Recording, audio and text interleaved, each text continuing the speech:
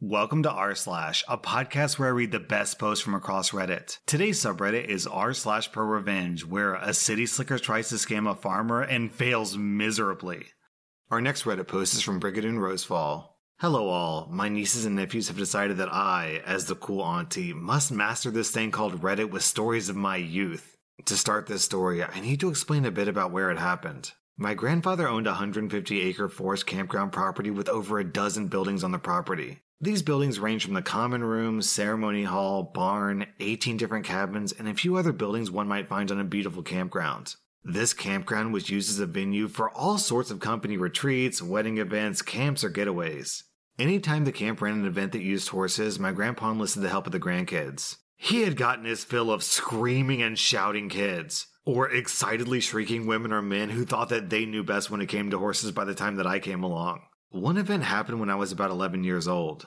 I was helping out with the Girl Scouts guided tour on one of the trail rides when I noticed the smell was wrong in the air. I had us all turn back while the den mother tried to harp on about how I was cutting their trail short. I lied and said that one of the horses had a bad limp and they needed to turn back right away. All the girls were worried about the horse in question, and the rider offered to walk next to her horse all the way back. I said he'd be okay, but we need to turn back now.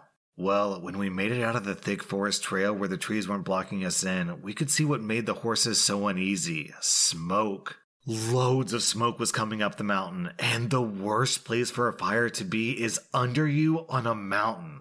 I knew the property. I'd grown up riding and climbing all over it. I ordered everyone to let their horses gallop and let them run back to the barn. The barn had a large open area that was just plain dirt.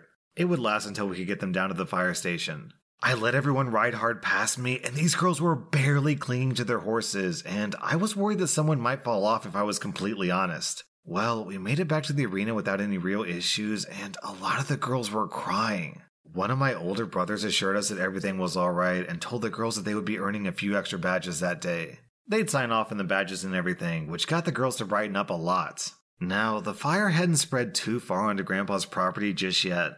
I knew that we had large water tanks. I had to help clean them before, but I never understood how exceptional the water tanks really were. That day, I got to see my grandpa's water storage almost choke an entire forest fire. Those 5 30,000-gallon tanks were accessed at key spots with the fire department. His 3 65,000-gallon tanks were put into a sprinkler system that absolutely soaked everything on the property, turning it into a thick mud, and even the gravel and cement pathways were covered in mud. However, my grandfather's 2 large 120,000-gallon tanks were being used with the firefighting helicopters. To a child, it felt like you were in the middle of a war zone.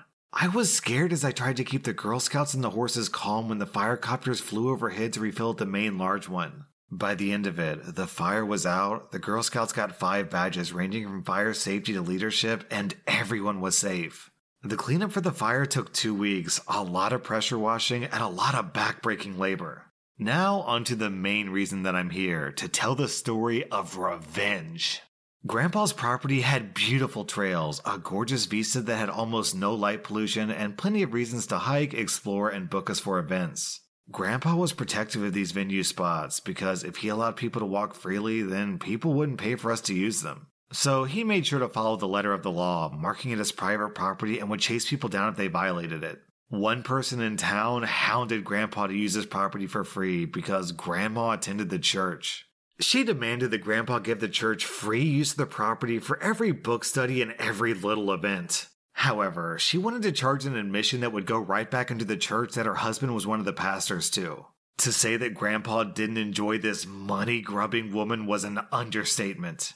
He wasn't a churchgoer, but to keep the peace with his wife's church, he would host free events once a year or so for the church's youth. For the free event, kids would be fed for a 3-day weekend, interact with horses, go on trail rides, and go fishing in the river or in a big pond on the property. He would host 3 a year for the kids in the valley, depending on their age. He would also enlist his kids and grandkids to help out with the events to save on the cost of running them. Well, after doing this for 5 years, it came out when I went to the church that she was charging families almost $300 for the sake of going to the church. I'd gone with my oldest brother, who they assumed was my dad, and they tried to sell him a ticket for the event. My brother's face went red, and he asked for further confirmation on the dates and the event itself. He said that he agreed to think about it, and the woman went on to badger another family. They offered sponsorships that allowed the kids to go up for a discount too. She was squeezing every last penny out of her fellow churchgoers. My brother and I had been there to talk to the head pastor, not this woman's husband, about him visiting our grandmother since she was bedridden due to her old age. Mid-sermon, though, my brother whispered to another woman to ask if the one hosting the service was the husband to that woman or not. When she confirmed that it was, my brother stood up. This was not our church, and no one here knew us. My brother had a voice that could fill up a space while talking at a normal tone, so when I heard him suddenly speaking after standing, I was surprised myself. You can imagine the look on over 200 people's faces as a stranger stood up and interrupted a sermon. My brother said, "I'm surprised you're able to stand up on that stage and speak of honesty to all these people. You and your wife are crooks and thieves. You've been stealing from these people for who knows how many events. I'm curious how far the rabbit hole to your theft goes." The pastor said, "Excuse me, sir, what are you talking about? My grandfather runs a horse camp that all these kids are attending this upcoming weekend. He's never charged any of the kids or their families a single cent for using it. He knows how hard it is to attend fancy camps. He had to pay for all of us kids to go. He hated having to come up with so much money all the time. He hosts this free event for the kids, and his grandkids help him run the event. I should know, I'm the stable master during the event." You could have heard a pin drop. The pastor's face turned a few shades of red, and then a woman stood up a few rows back from us.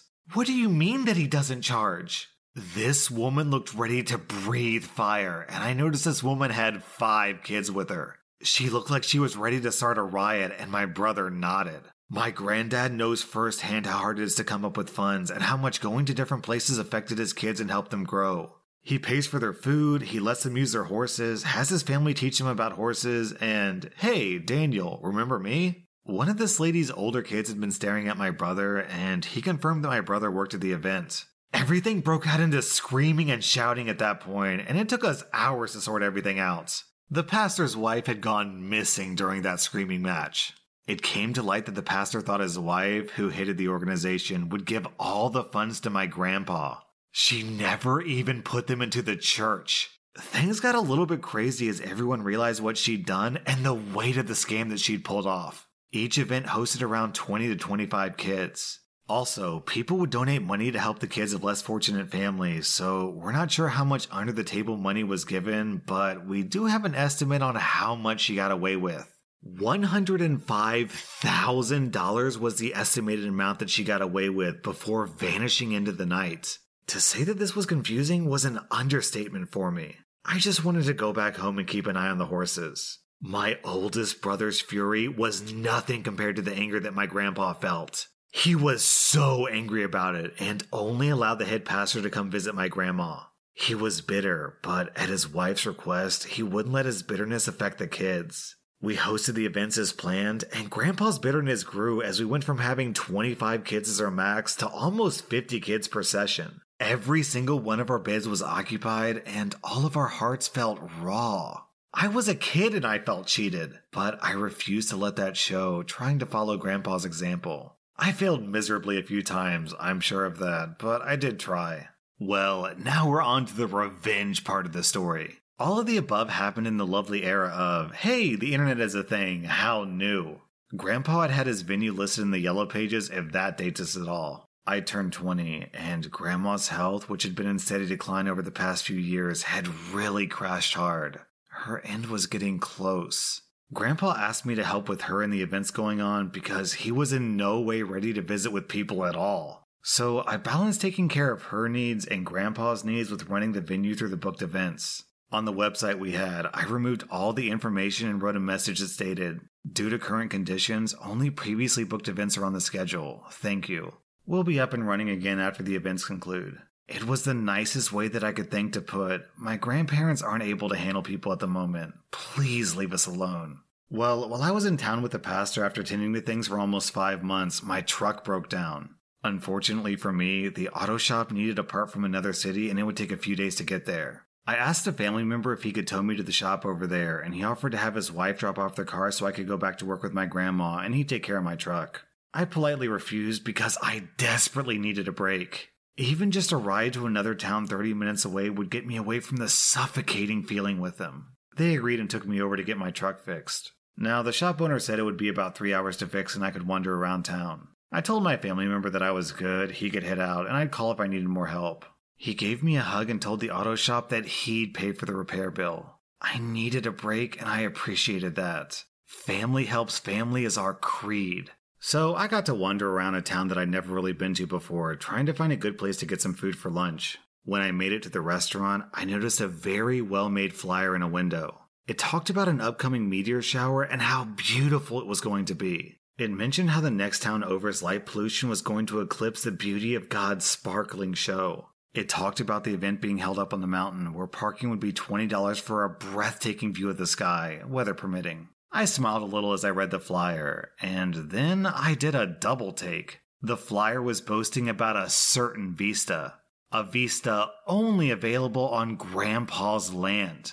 I wrote down all the info on the flyer and told myself I would call as soon as possible. I went into the shop to get food, and I wondered if I'd messed up and completely forgotten about an event. Well, it turned out that I hadn't, and when I got home, I double-checked everything. We had parking for maybe 40 cars max, so I was curious where the cars would be parked. I decided to call the number with an out-of-state cell phone, thanks to an uncle and aunt who were visiting my grandma when I got back with my truck. Hi, how can I help you? Hi, I found your flyer. Oh my gosh, it sounds like so much fun. I mean, the stars in town are like 1,000% better than anything in my area. Are they really so pretty up on the mountain? Oh, yes, it's one of the best places to watch the stars in our area. It's going to be absolutely beautiful. But, I'm worried about how many people are going to end up going. When we park, my car's not going to, end up with dirt on it, is it? Oh, no worries about that. We have premium parking for $40, but the $20 is parking in a pasture. The entrance fee is by the car. Do we need, another type of fee? Oh, yes. A $5 fee per person will also be needed. Make sure to bring cash for parking and your entrance fees. We'll have food carts, too. I was shaking at this point in anger at this woman. I had checked the schedule, and I knew that no event was going to be happening. The campground had been abandoned a bit, and all the horses moved to my cousin's place at the base of the mountain. And I was taking care of Grandma and Grandpa at their cabin on another property on the same mountain. I said, all right, I'll be there. Thanks so much. I hung up after the goodbyes, and I started to shake in anger. I knew the property was closed down, and we'd had some issues with someone breaking into the property. I'd been trying my best to manage the events, the venue, and Grandma and Grandpa. I really had. She had mentioned that a pasture would offer parking for everyone, and I wondered which one it would be. Then I realized that it was time for the soil to be tilled and smooth for the horses. I also realized something that I could do that would be wonderfully evil. I asked my visiting family if they wouldn't mind keeping an eye on Grandma and Grandpa, and I sped off to visit a family member. This particular man had married one of my aunts and adored my family and worked as part of our fire department in our area. I came in with all the information and I told him my plan. I signed the documents and put the information away in the back of a drawer, and he gave me the okay to go with my plan. I tilled the pastures, all of them.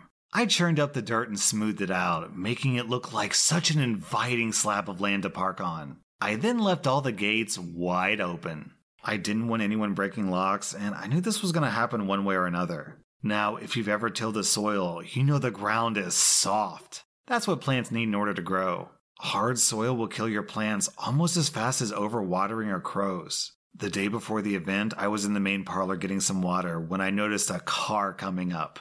They sped up, and who stepped out but the pastor's wife I'd seen all those years ago, and another woman from the same church. It dawned on me then that this was a con that they were using, and I wondered how many times they'd used my campgrounds before. I saw red. I hid and watched as they knocked on doors, checked all over the place for any signs of life, and then started to talk excitedly as they sped off. I made sure my grandparents were well looked after as I kept lurking in the campgrounds and waiting. They came back the next day, the day of the event, and brought a line of porta potties, a hand washing station, and even a few food vendors. They turned on the footlights to the wedding vista, and I felt my blood just about boil. I could have called the cops in for trespassing, but I had a much bigger plan in mind for these nasty women. I waited until I saw cars lining the pastures, 3 pastures worth of cars.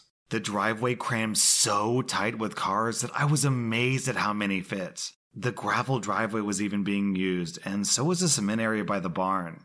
I hadn't realized how big this event was really going to be, and I instantly started to worry about my plan. There were so many people, but I had followed the letter of the law with the help from my family. I had posted private property and closed for maintenance signs all over the place. I was so nervous as I saw so many people going up the path, but I resolved that my plan was foolproof. When the food vendors turned off their lights, I knew it was time. Everyone was away from their cars at the Vista. I started with the pastures. That lovely soil plus a sprinkler system quickly became a muddy sinkhole that sunk all the cars up to their tires and doors. I went all out. I turned on every fire sprinkler on the property. I knew the Vista was getting a proper soaking too. Everything was. I'd started with the pastures first and with sprinklers that could douse a fire. I did everything that I remembered as a child. It flooded the pastures and made the driveways impassable. It washed out part of the road for anything other than off-roading trucks and vehicles. With over 100 cars in the pastures, I was gleeful as I heard people coming down the path. I shut off the sprinklers after 10 minutes while everyone was trying to figure out what was going on.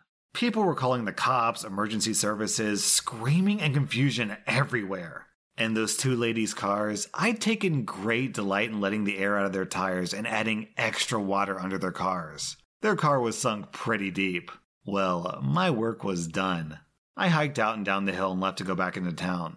By the time that the cops made it there, I was already back at my grandma and grandpa's place. I was found there, and my family vouched that I'd been there the entire night when the police showed up. I explained to the police that I wouldn't be caught on the campground tonight, especially not with a fire safety test going on. We were testing the water tank pressure by running them on an automatic timer for 10 minutes and then measuring the water missing from the tanks after a few days. They wanted to know about the event, and we said that we weren't hosting any events at all. Why would we when we told the police department almost a month prior that the campgrounds were closed until further notice? The two women who had hosted the event were caught and charged with trespassing and a whole mess of other things, including reckless endangerment. Also, the fire department produced a permit to test the fire tanks because, after all, they were paramount to running the fire department. They had 2 helicopters that could fill at those stations, and they needed to make sure that they could each pump out 100 gallons per minute, after all. The two women had to pay for towing services, damage that the towing caused to the property, hotels and inns for the people who were stranded and didn't have someone else to come pick them up, and a ton of legal fees.